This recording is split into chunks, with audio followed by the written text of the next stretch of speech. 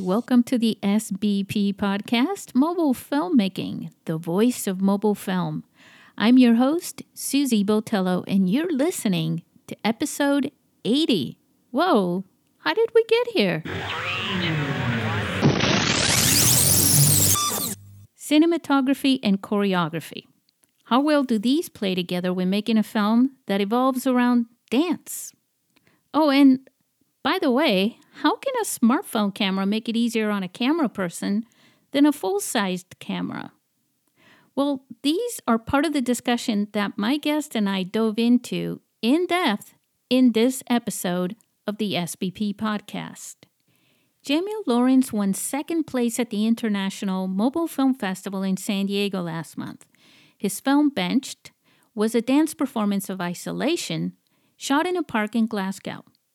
The film was choreographed by mobile filmmaker Jamil Lawrence, a dancer himself. I think you will find a conversation that connects mobile filmmaking to the art of dance and storytelling in film pretty interesting. By the way, we made an announcement regarding the rules for the 2021 International Mobile Film Festival in San Diego. The feature film length was extended from 90 minutes to 120 minutes. That's 2 full hours. The open call for films begins June 19th. You can go to our website, internationalmobilefilmfestival.com, and get all the details on the rules page from the menu. Hi everyone, it's Cara Rust from Cape Town, South Africa. I am the director of English Made Simple. I submitted my comedy short to the International Mobile Film Festival this year, and it's just been an incredible experience. Susie is so supportive and their social media presence is incredible.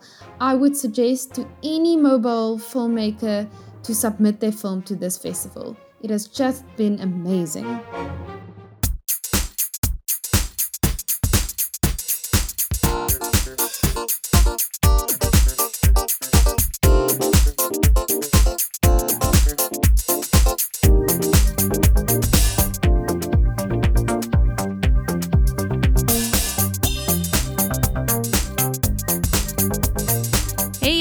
Welcome to the SBP podcast, Mobile Filmmaking. I am here with the second prize winner of the International Mobile Film Festival in San Diego, Jamil Lawrence, who won second prize for his film shot with the iPhone X, Benched. And we're going to now go straight to Jamil. Jamil, how are you? I'm good. I'm okay. It's early morning for me, nighttime for you, so separated by time and space. Speaking of space, where exactly are you right now? So I am at home in Glasgow, in Scotland, in the UK. Wonderful. Jamil, before we talk about you, because you have a very interesting and amazing background, and I'm pretty excited to share what it is that you do because it takes a lot of persistence and focus to do what you do. But before I go there, tell everybody a little bit about your film Benched and why you filmed it with the iPhone. Sure. So Benched came quite early in my story so far. It was actually the second mobile film that I decided to make and the first mobile film that used more than just a phone and a stabilizer. The idea behind Benched was to, just like all my films, get my choreography seen. So I needed something that was short form, that was my choreography on screen, but also wasn't, just a bit of studio work. So I wanted to basically try and tell a story as much as I could in the time that I had with the equipment that I had. And what made you want to make this with a phone? I mean, you started.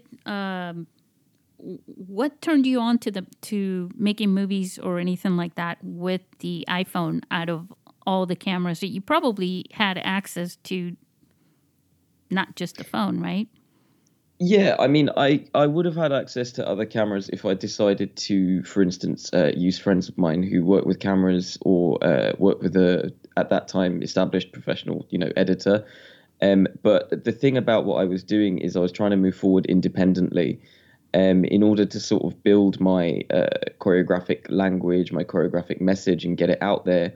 I was really actually doing something that's probably seen more in dance and choreography than might be seen in film, which was kind of persistently, almost stubbornly sticking with everything that I could do myself. And if the outcome wasn't, something that I could use, then that would just be that, really. So that ability to experiment and take a risk like that was something that came from my dancing and my choreography. And that's kind of, you said that I have access to other cameras, but actually I didn't have access to any other cameras of my own.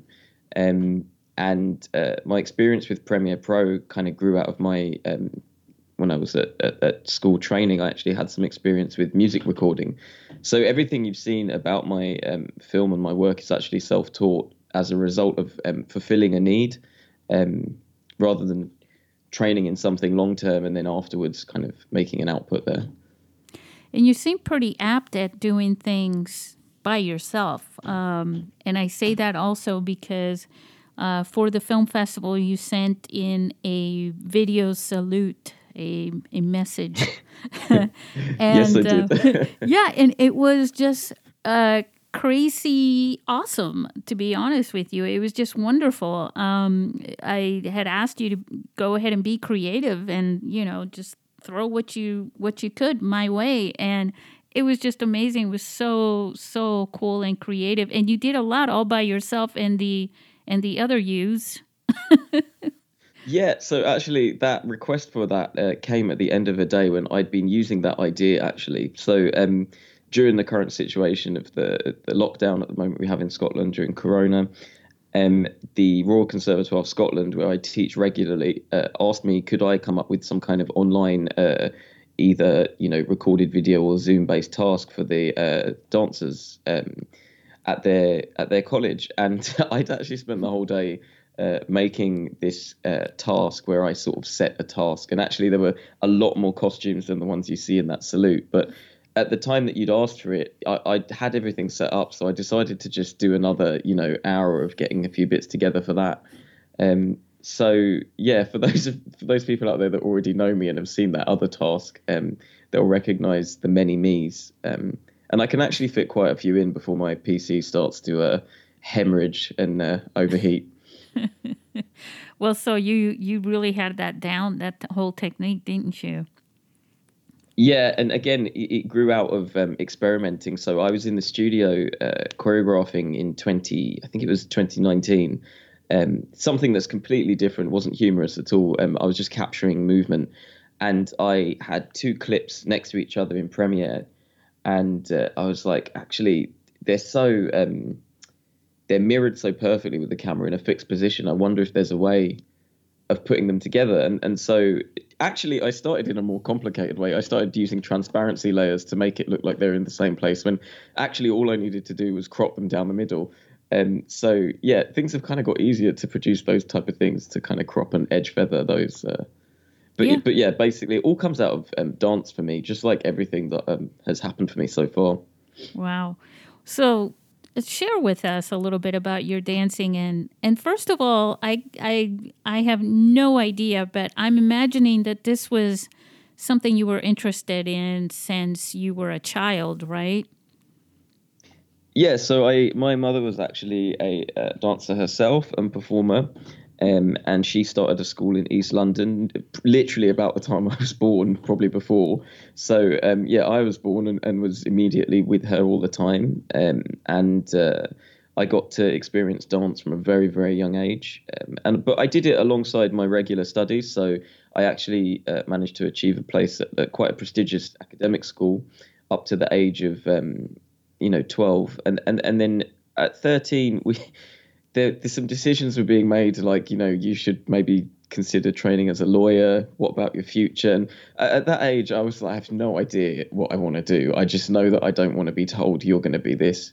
So I left the sort of British private school system, that sort of Eton and the place I was, very similar, that sort of level of education where I was playing rugby, football, cricket, every sport you can name. We had access to every subject. Like, I was being asked to study Latin at 12 years old, which was something that I remember my father was, he was very impressed and telling his family members that I was, studying Latin and doing all this stuff, and I'd be going to university. But I had totally different plans, and so at I think it's 12, 13, I decided to audition and go to a full-time performing arts school, vocational school here in the UK called, at the time it was called the Arts Educational School, Tring Park, and it was in a big park in Tring. And I did, again, as well as all the dancing, I was doing drama, I was doing music, and everything I'd had access to as a child was then taken to that sort of semi-professional vocational training level. And then while I was there, I achieved a place at what was then called the Trinity College of Music. It's now part of Trinity Laban. And people will actually know that without realizing, because every single period drama you've ever seen in film has been shot at the Naval College in Greenwich, which is where that is. So I actually saw film sets and things like this between the ages of 15 and 17, and at the time it didn't occur to me that it would be a good time to start getting some tips and tricks there.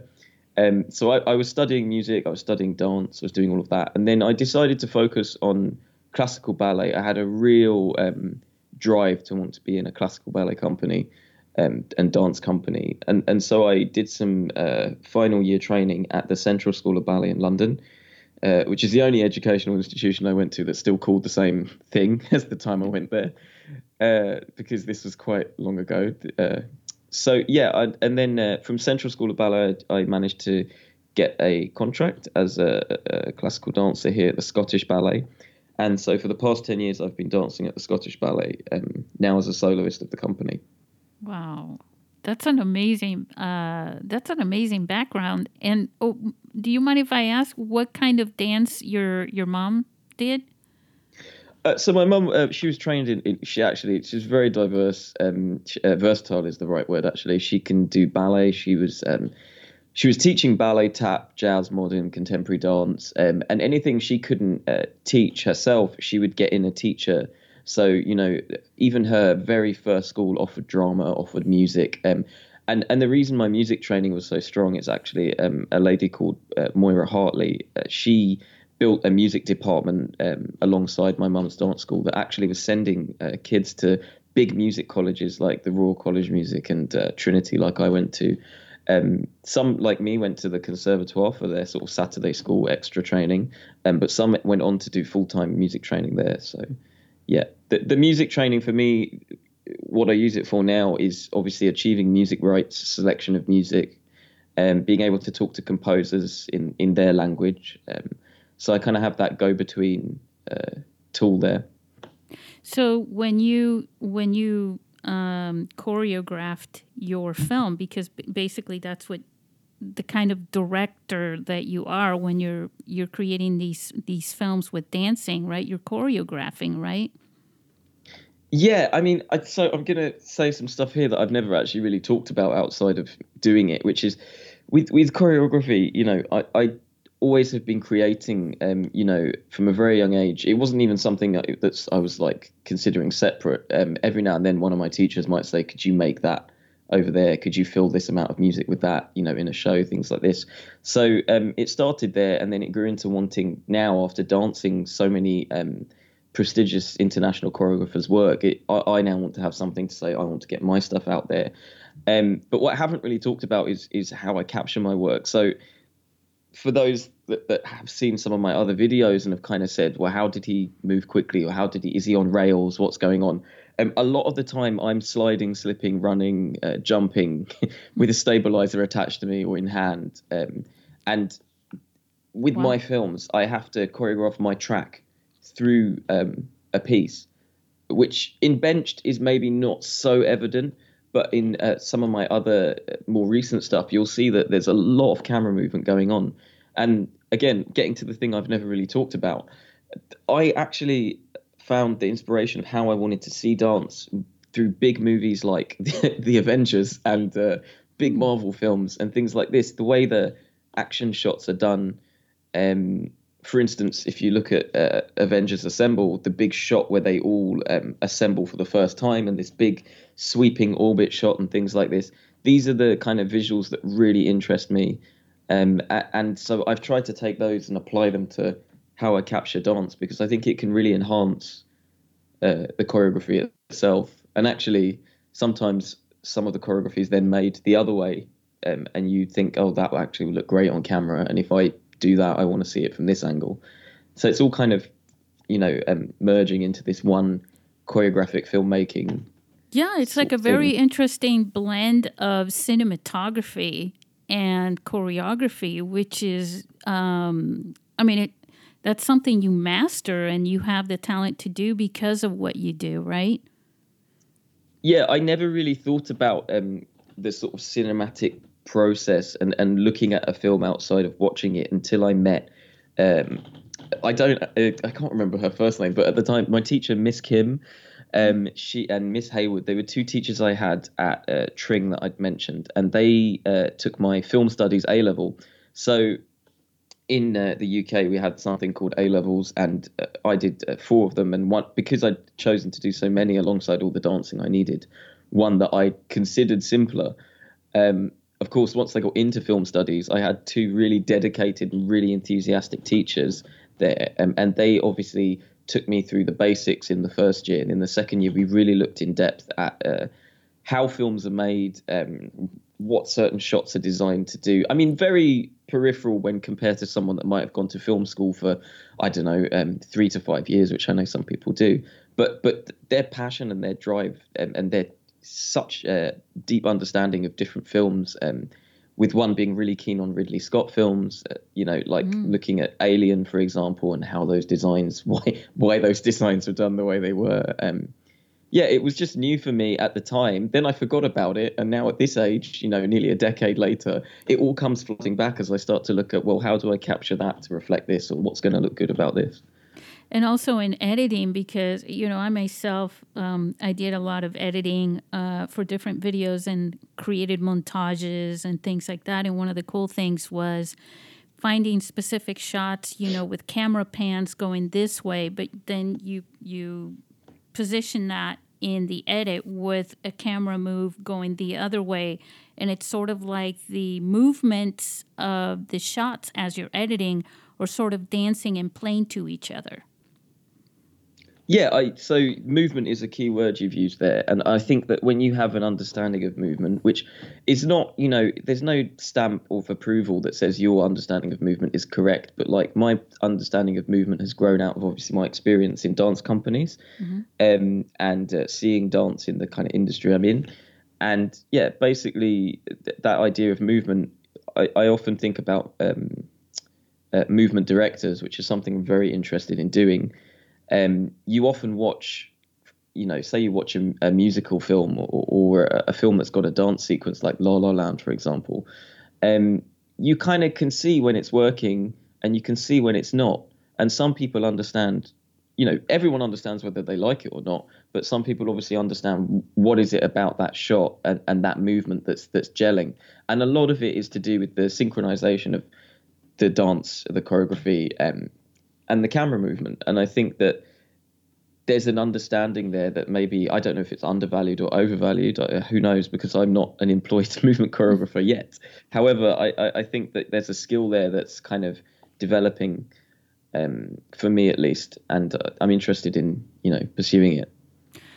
Oh, I can almost promise you that the more and more that you do this, you may end up in Hollywood with an award in your hand for this, because you're talking about different things and your experience in all of them. They're all very well connected to the cinematography and how you envision the complete artwork that you're creating visually, which is in your films.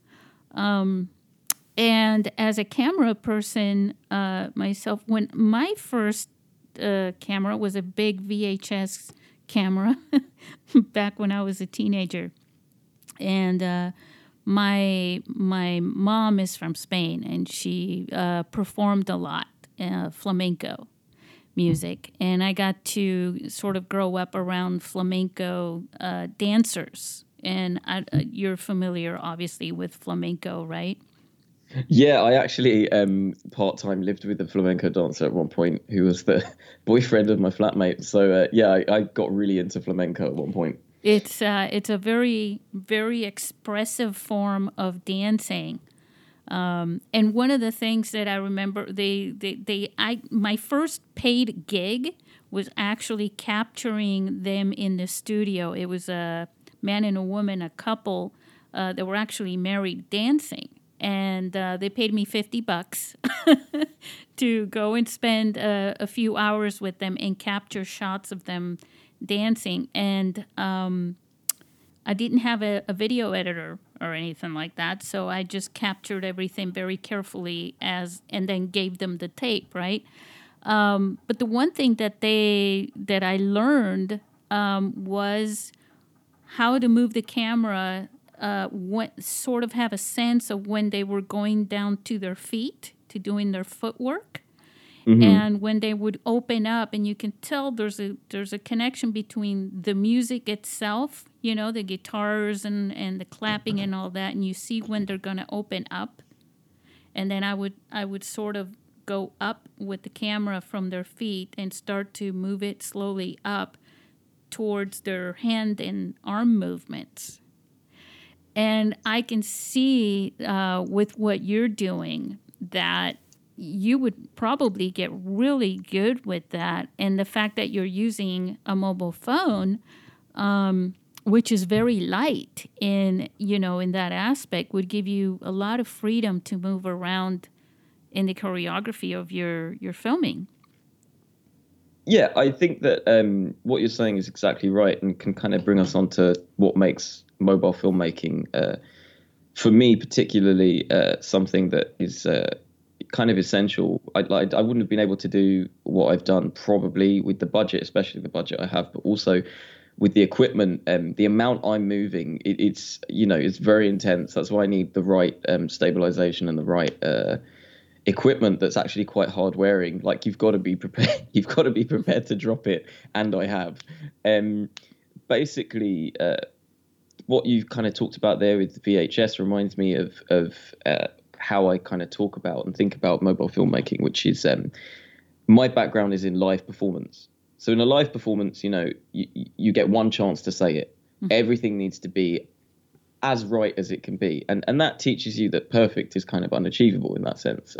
It's not something you even want to be aiming to achieve once you've had that kind of performing experience. And I think that the reason mobile filmmaking works for me is that there is that live element. On the mobile, even with a great app like Filmic Pro, everything is much more automated than a bigger video capture camera. So you kind of have more work to do in the sense that you got to get it right. You got to get everything, as close to what you're looking for in the shoot as you can, because in edit, although you're not limited and what you've got in your pocket is an incredible device for the size, obviously with working with mobile, you can have exposure issues, or is Filmic Pro, have you set everything right for the shoot, that, the same things you'd have with other, video equipment. But I think that you need to be, at least in my experience and speaking to other video editors, you need to get more right at the time of the shoot. So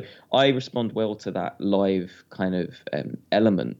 And that's kind of what's led me to actual, achieving professional engagements with larger companies like the BBC, because they've seen that I don't really crack under that pressure of, despite having a lower budget in the sense that I'm working with all my own equipment and mobile, I'm still trying to aim for this, high level of output and as pristine as possible edited film, which is obviously, a very difficult thing to achieve. And I'd love to work with a Hollywood budget, like you've talked about earlier, to see what the outcome would be. Well, definitely, I can tell you that there's a lot of respect and honor in that, in someone who films in that way, that doesn't always think, well, I can probably do something with that later in editing, or that can be fixed in post, or that can be altered, and to really shoot in that way, because a lot of people underestimate what they can do in post and how well everything can come together. But if you do your very, very best while you're shooting as if it's a live performance, that's the best way to shoot and to always shoot. And it's not about being a perfectionist. It's just about, again, with your background and everything like that, like I said earlier, it takes persistence and experience. And the more experience you have, the more comfortable and the more confidence that you have behind the camera and how that's going to turn out. Yeah, and also, it's dishonest in a way for me, and that's being a purist in the kind of dance sense. My experience as a dancer, I've actually done a lot of shoots. I've been involved in quite a lot of recorded dance, and you never feel like what you did was either your best, or you hear them talking about using a take that you didn't like, or once you've had the thing mixed down and cut, it doesn't look like what you did on the day, and obviously there's situations where that's great, especially if you're doing something that's heavily edited. But if, like me, I've got quite a few long running one shots, you want the best take, and you also want the people behind the camera to really be capturing the best elements of it. So a lot of the dancers I work with, they kind of trust me, because it's quite a big deal for them to let someone independently put something out where they're dancing. And, a lot of them volunteer to take part. And, almost none of the dancers in any of my independent stuff are paid in that way, just simply because of budget, and simply because they wouldn't want to be, because they're just seeing it as an extension of working with a choreographer. But having actually said that, looking at these here now, I think everyone since 2018 has received something for the work that they've done. So I take that one back. Everyone is paid. But, obviously you mentioned Hollywood earlier. The kind of money people earn for even a 10-minute sequence would be, in the region of 1,000 times factor of what I can pay for something. So, yeah, people wouldn't be dancing my stuff if they didn't trust me to put it out at that level. And I think that, I think it would be great to change the way things are done in that communication between the dance and the filmmaking, because again, my experience has always kind of been negative as a dancer, whereas I feel like I'm getting some positive responses from the people I've been working with so far, at least to my face. Well, it is a trust issue, and I know I always say this, and these when I talk to people all the time about filmmaking and such, that it's you have the crew members, but also the actors, and they become family because of the trust, And once you find a team, right, that you work well with together. There's a magical connection in that you all trust each other. And if you can get 4 or 5 people that work well together and trust each other and know that each one is going to play their part as best as possible, then the output from everyone is great. And then the end result is fantastic most of the time, right? Yeah, I mean, I presented this huge value proposition to the BBC, which is why they engaged me a couple of times already, because they seemed quite surprised. As a dancer, it didn't surprise me, because I know many dancers that can do so many things when they put their mind to it. It's a very unique work ethic when you've committed to doing that as full time. Whereas the BBC, they were very surprised that I was going to be choreographing, dealing with the set and the layout of the scene, capturing, editing, directing. What I consider the best example of my work is a film I made called Flight, which can be found, on my website, or can be found on YouTube under my name. And with Flight, I was running up and down the stairs of the headquarters of BBC Scotland. And on that day, you said about having a team. whereas my team lives in my backpack, my Nomad backpack, which I use to carry all my stuff. And so I arrived, unpacked everything. I actually expected that I was going to be receiving a team from the BBC. That didn't materialize. And so I ended up doing every aspect of the film, including the edit afterwards as well, which again, I wasn't sure how that was going to be. And they said, well, if you can do it, you do it. So I kind of did it all.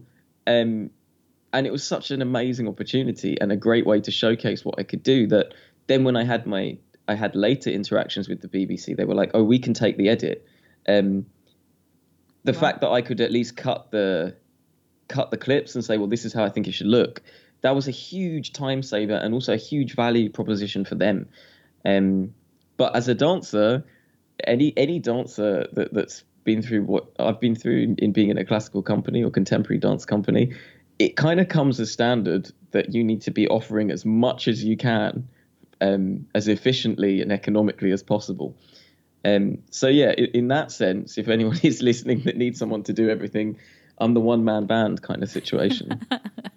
I'd love a team though. It would be a dream to have a team, to have someone to work alongside, like you're talking about, to have like, I could concentrate on the movement direction and have someone I trust with the camera, or someone that handles the edit and they've worked with me and know what I'm kind of wanting to see. That would be an awesome outcome.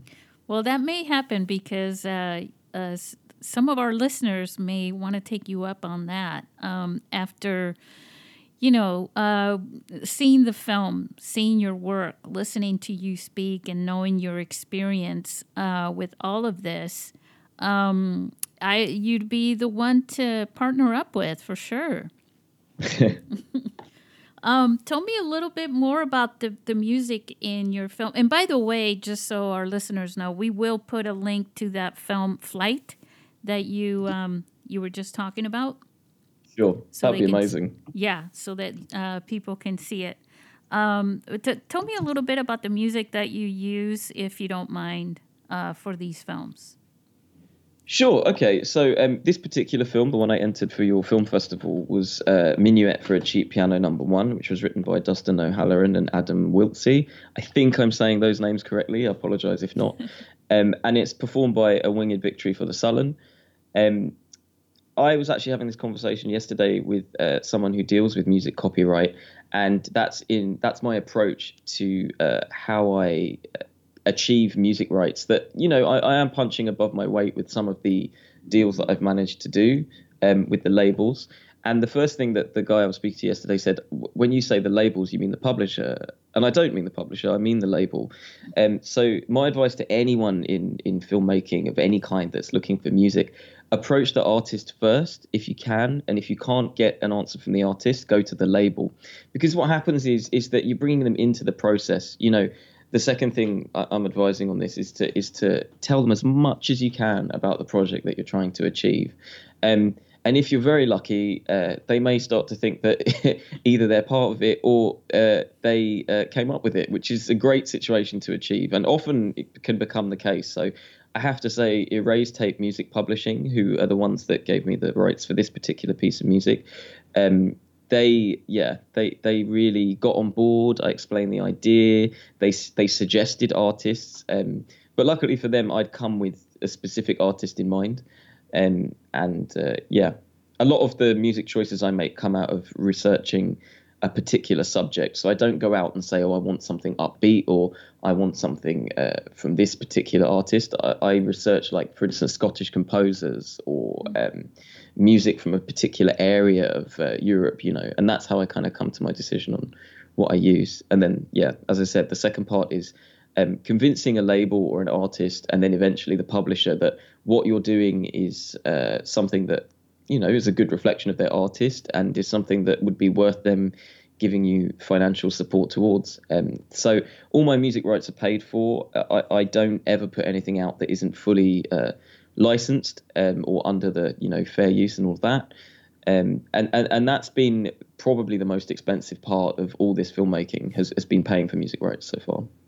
Yeah, and there's different types of licensing that you use for films. A lot of people who go on the internet looking for royalty-free music or whatever don't realize that. But as a music artist, you want to know what your music is going to be, how it's going to show. For example, there's a difference between using a little bit of your music or a song for a transition or in the background, or if it's going to drive an entire scene, or in your case, the video, right?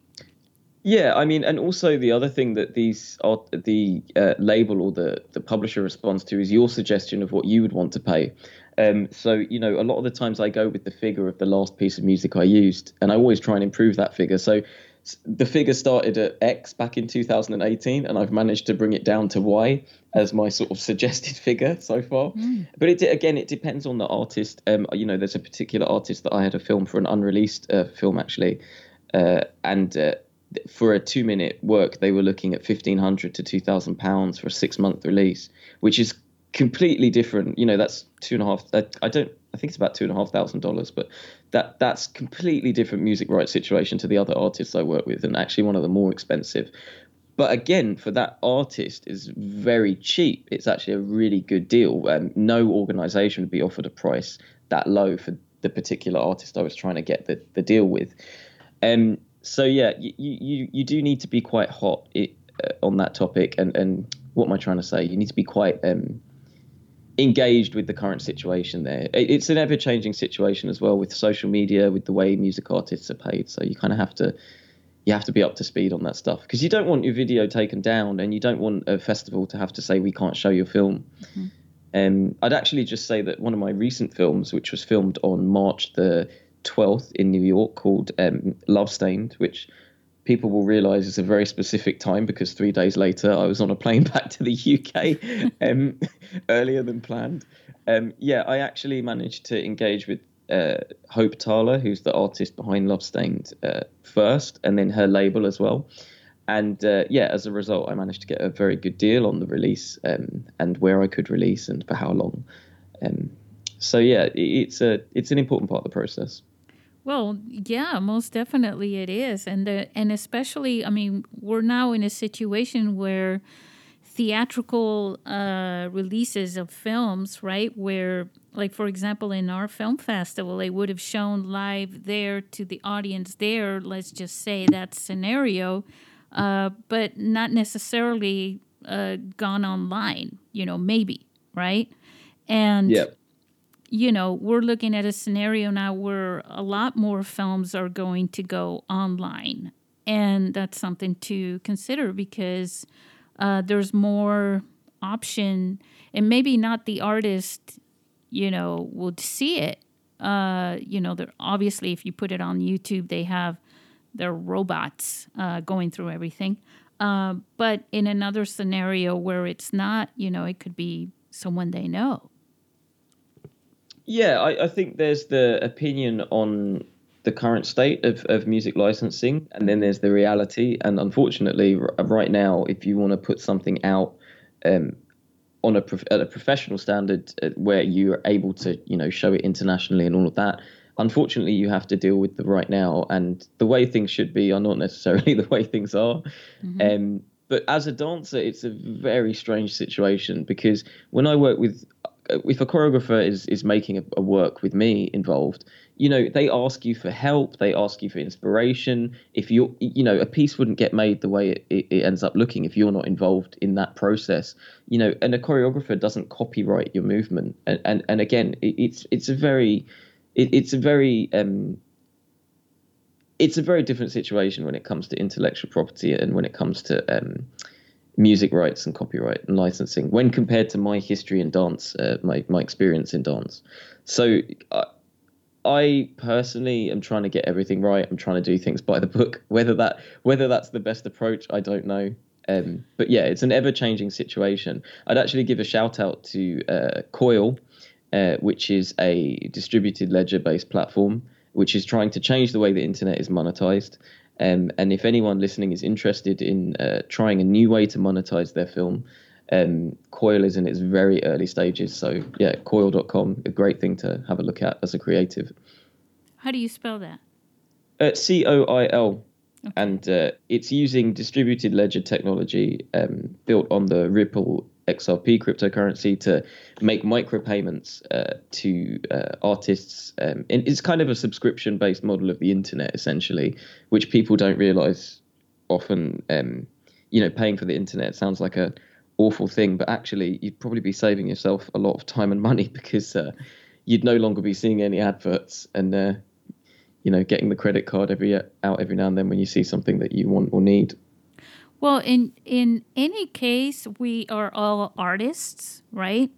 And we can support each other. Film is the one art where all the other art is combined in sort of a multimedia type of work or project. In your case, though, definitely music is very important. I mean, you don't really, I mean, you can dance to dead air, of course, silent dancing, if that's a thing. But that's definitely a thing. Yep. But it's good to have music if you're going to show a dancer on a film. The other part of this, of your choreography, though, that I want to talk about is the acting in that dance, the expression. Yeah, so working with Jamie Reid, he's also a dancer of the Scottish Ballet. He's a younger dancer. He is from Glasgow. And he really encapsulates what it is to be an artist working in Glasgow, because he's so knowledgeable in every different part of the city, and more widely so the country of Scotland. He's he's not typecast, but he is a Scottish guy. And it was important for me that I then chose a location that kind of matched that. So Kelvingrove Park is this rather dramatic and recognizable backdrop for those that know it. And that's kind of another character that appears in the work. You've kind of got Jamie, you've got Kelvingrove Park, and you've actually got the bench that he's on, and the bench takes a beating. So it's also kind of another character. But yeah, acting and dancing and living a character, that's something that my experience in dance and the company I've danced for, that's an essential thing, really. And when I thought about my response to the music and what I was seeing, these kind of themes around isolation, around perhaps loss or depression or loneliness, these were things that Jamie immediately understood and identified what I was going for, and he did a great job on the day, actually. He did way beyond what I was expecting, because there's only so much that the camera work and the choreography can do. The kind of icing on the cake, the cherry on the top, is when the artist you're working with responds and engages with the idea in that way. And he did in a big way. And I actually, what I do, which I don't know is if it's like other filmmaking, I always do test runs. I do test shoots because I'm creating in the studio. I can set the studio up as the scene that I'm using. And it's actually, you'd be very surprised how flexible you can be in that area, because, if you've got a 3-level film, for example, or you've got a big long walkway that you're planning on shooting on, you can recreate that in the studio. And it's something that as dancers, we all have to do anyway, because we can't always have our set in the studio with us when we're working on big ballets and things. So Jamie knew that. And I understood that. So again, because we're on the same page, he understood that what we were doing in the studio was basically what we needed to be doing at the shoot as well. So he was well prepped and comfortable. And the whole thing, actually, finding the location as well was very organic. It was kind of led by, well, if this is A, how do we then move to B? If this is B, how do we get to C? And I think that his acting in it was part of that process, really. It kind of just made sense for him. It was a story. Yeah, it is a story that a lot of people ask me some really strangely detailed questions about, like, who is he on the phone to? Or has he just come from a breakup? Or has he had enough of his flatmate? That's the whole kind of point. There's an ambiguity there that you can put your own story on top of it. You can decide for yourself, really. Even I don't really know what Jamie was thinking for his specific, inspiration. But it's definitely, you've seen people in that situation. You see them all the time, and a lot of the time they just need someone speaking to them and talking to them. And we had some runners and some cyclists going past and stopping, not seeing me and thinking he was going through something. So that meant it was kind of a strange sort of site-specific piece at one point, because it was working in that way. Actually, now that you mention that, that's true, because you're shooting with a phone, so it was very ambiguous, right? Yeah, and it was very early. It was like we shot between like 5 a.m. And 7 a.m. And I'm not an early riser, and Jamie definitely is an early riser. So it was like, those themes of isolation and frustration were there from the beginning. Anyway, that anxiety was in the background at 5 a.m. for sure. Well, I love this. Well, in a way, it's like abstract art, right? So it's up to. I said this a long time ago to someone, and they almost fell on the floor laughing. But I think it's the way that I said it, not so much what I said. But it was basically the definition of art. When you go to a museum or something, you see a piece of art, and some people look at it and they go, "Ew." They just don't like it. And other people are just mesmerized by it. And in this case, what I think it's really cool that you were just talking about is the fact that there is a story there, but it's up for interpretation, right? Yeah, I mean, what I'm so pleased about, and despite that film being one of my earliest, has had one of the best responses, is that the thing that's clear is what he's feeling. So the actual details of what he's going through are up for debate, but it's very clear that he's frustrated. It's very clear that he's anxious and that he's isolated. It's also very clear that his phone is adding to this problem, which, as a mobile filmmaker, is an ironic point to be getting across. Yeah. The irony of throwing his phone in the river at the end is not lost on me. But, that's really, and you said, some people might respond with a big ew, and that's great too. Any response is what you kind of be trying to achieve there. So, spoken like a true artist, Jamil. I wondered if there's anything that that I am missing that you'd like to talk about. For example, people you'd like to mention and thank for the outcome of Jamie Lawrence. Well, yeah, definitely. Actually, I'd like to thank Jamie himself because he actually watched the film festival with me live. We loved your online output this year. So yeah, obviously, thank you to Jamie for dancing the work. Moondog Labs, who provide the anamorphic lens, they've done a great job in supporting me. And I started as a customer, and now I'm an affiliate, and I'm associated with them, and they give me the great rates, but also they feature my work and things like this. A massive thank you to Apple, who in 2019 decided to start supporting me with a bit of technology. So they've been sending me phones, which is great. That's Apple Europe. Thank you to Cranky and to Erase Tapes for all the support with the music rights.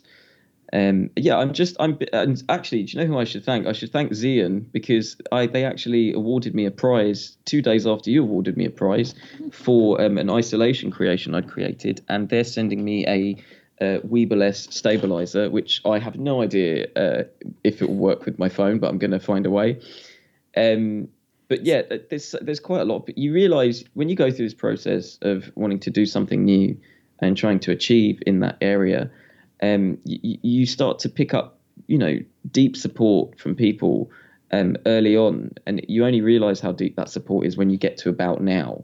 2 years later, these people are the people you're relying on, really. So yeah, without all this technology assistance and continuing sort of encouragement from these companies, it would be a lot harder to do.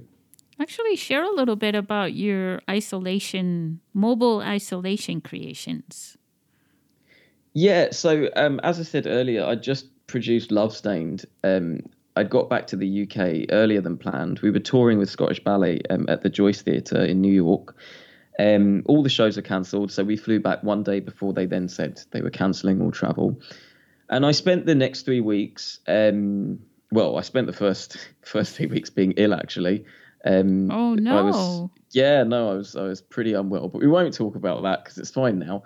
And I didn't really know what I wanted to say. I was finding my lack of freedom, although it's kind of a selfish thing to say in the light of all the safety things. I was finding my lack of freedom very frustrating. The media was creating a lot of fear, which they can do when they feel like it, I guess.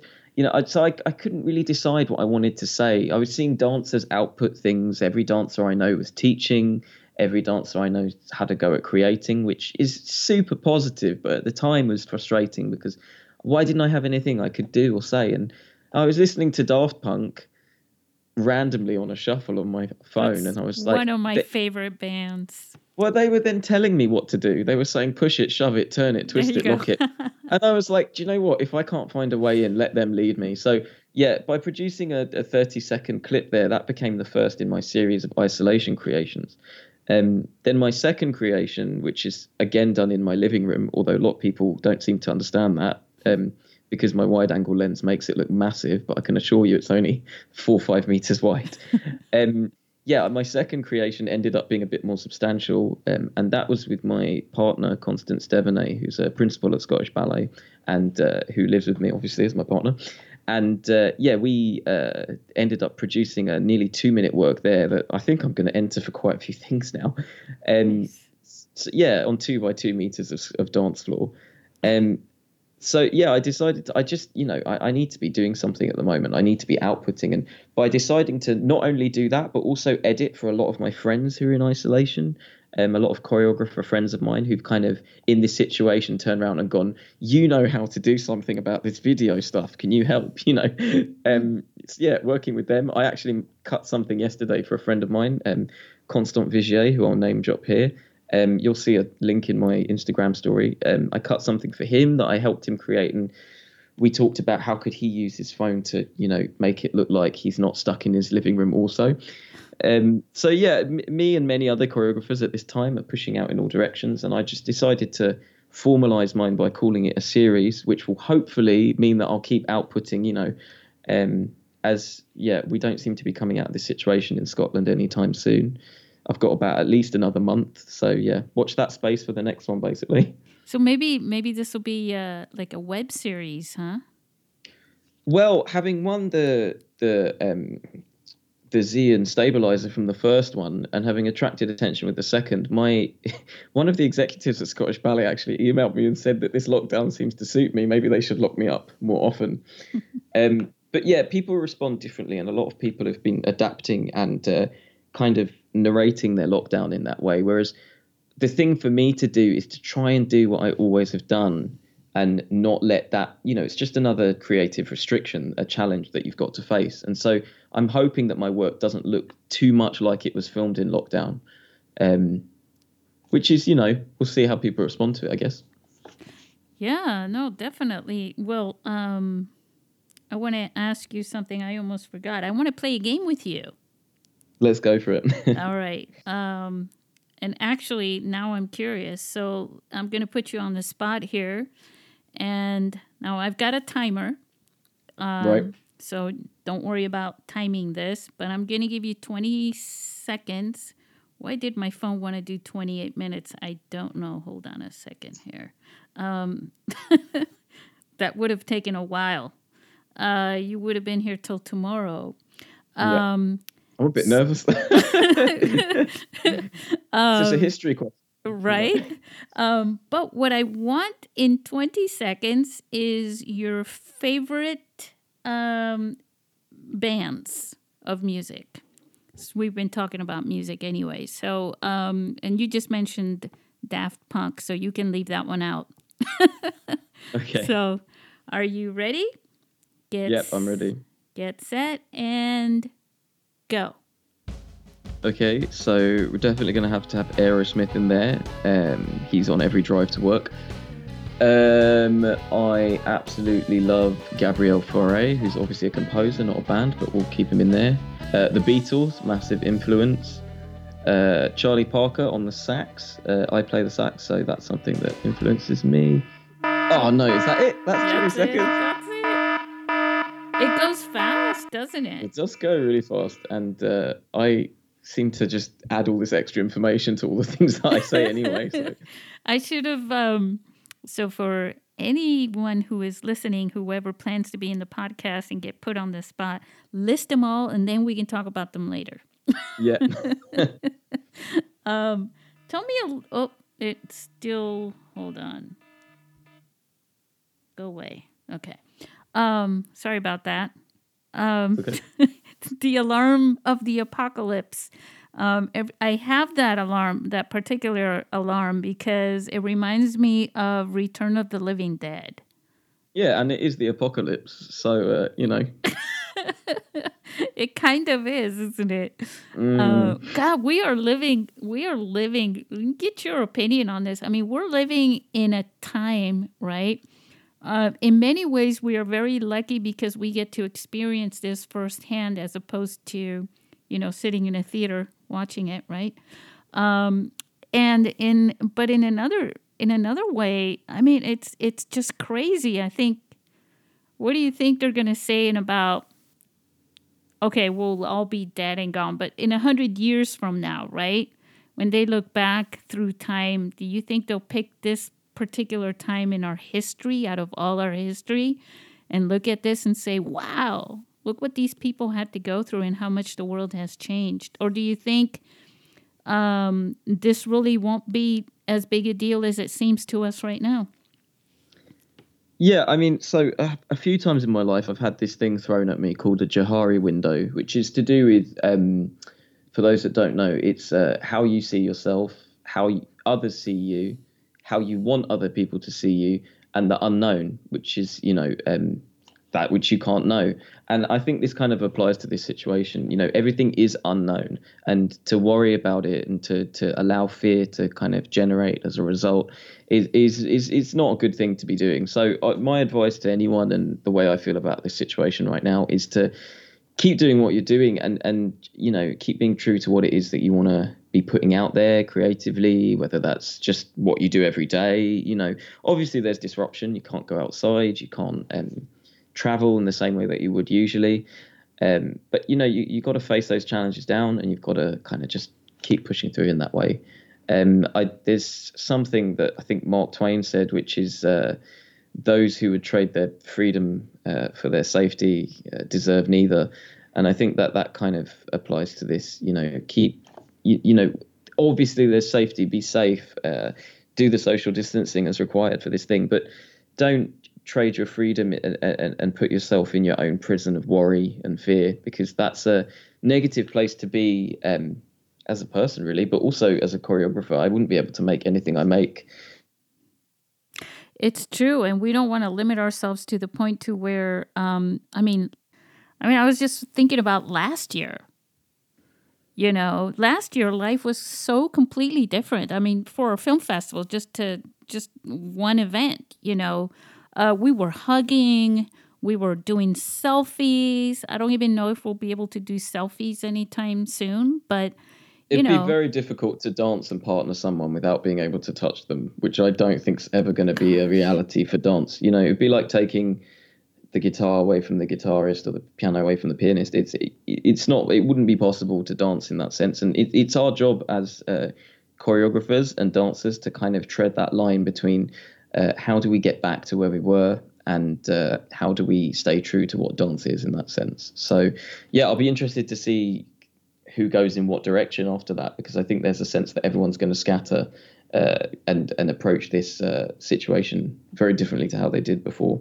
Yeah, and I see creatively, I see an opportunity here to make the world a better place, but to not lose what we've had that we really should cherish, which is the humanity of all of us to connect. And that does include our distance from one another. We need to be able to do that.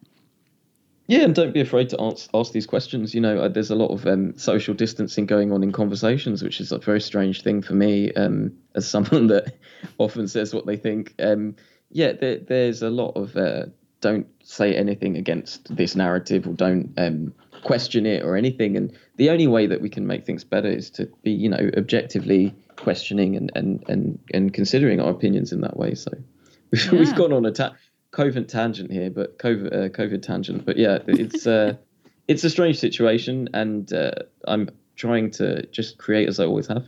Yeah, we'll continue to keep creating. In the meantime, time will pass, and this too shall pass, to quote somebody out there who said that. Yeah, and I hope to be in San Diego in person next time. I'm very much looking forward to visiting, hopefully, at a future festival. So yeah, no, most definitely, it'll be great. No matter what, we have to. I mean, at least get the filmmakers from this year's. How was just really quick? Don't dwell on this too much, but I know you said you watched the film festival and everything. With was it with Jamie? yeah, so we watched, well, Jamie at his house and me at my place. We stayed in contact via FaceTime and watched it together. Nice. And we really enjoyed it. And it's the first one that we've been at together, or that I've actually been at all, because I actually was in the New York Mobile Film Festival as a selection, and my flight got cancelled the day before. I was literally doing an overnight stopover so I could be at this festival. I was very excited. It was the first international trip as a result of my own work. And the French decided to do an air traffic control strike, which cancelled my flight. So I'd never actually been to any of the festivals, even though that ones that I'd achieved awards at, or finalist places. So you're actually my very first film festival experience where I've put something in myself. So yeah, you can consider me your first ever online mobile film festival goer as a creative artist that's been in several film festivals. And this was our first virtual film festival too. So for me, it worked great, because if I wasn't able to come to San Diego, which I'd been told, I'd kind of been given the heads up from Scottish Ballet that I could, even though we were performing Swan Lake at the time. Yeah. But yeah, even if I hadn't been able to, having it online actually really helps. And I do hope that even when it's live, that, you know, a stream of the event would be super. Cool. Well, that's good to know. You never know. Yeah, absolutely. Well, listen, it's been a pleasure talking to you. And I would ask you at this point, I think, to be honest, our discussion was wonderful, and I hope our listeners got a lot of nutrition for the soul and the art and the dream and inspiration from it. So now I would say for you to say goodbye to our listeners. Yep, goodbye everyone. Well, not goodbye, because I hope to see you all soon. Please do follow me on all my social medias. It's under my name, Jamil Lawrence, everywhere you can find me. Wonderful. And yeah, thank you for having me. You're very welcome.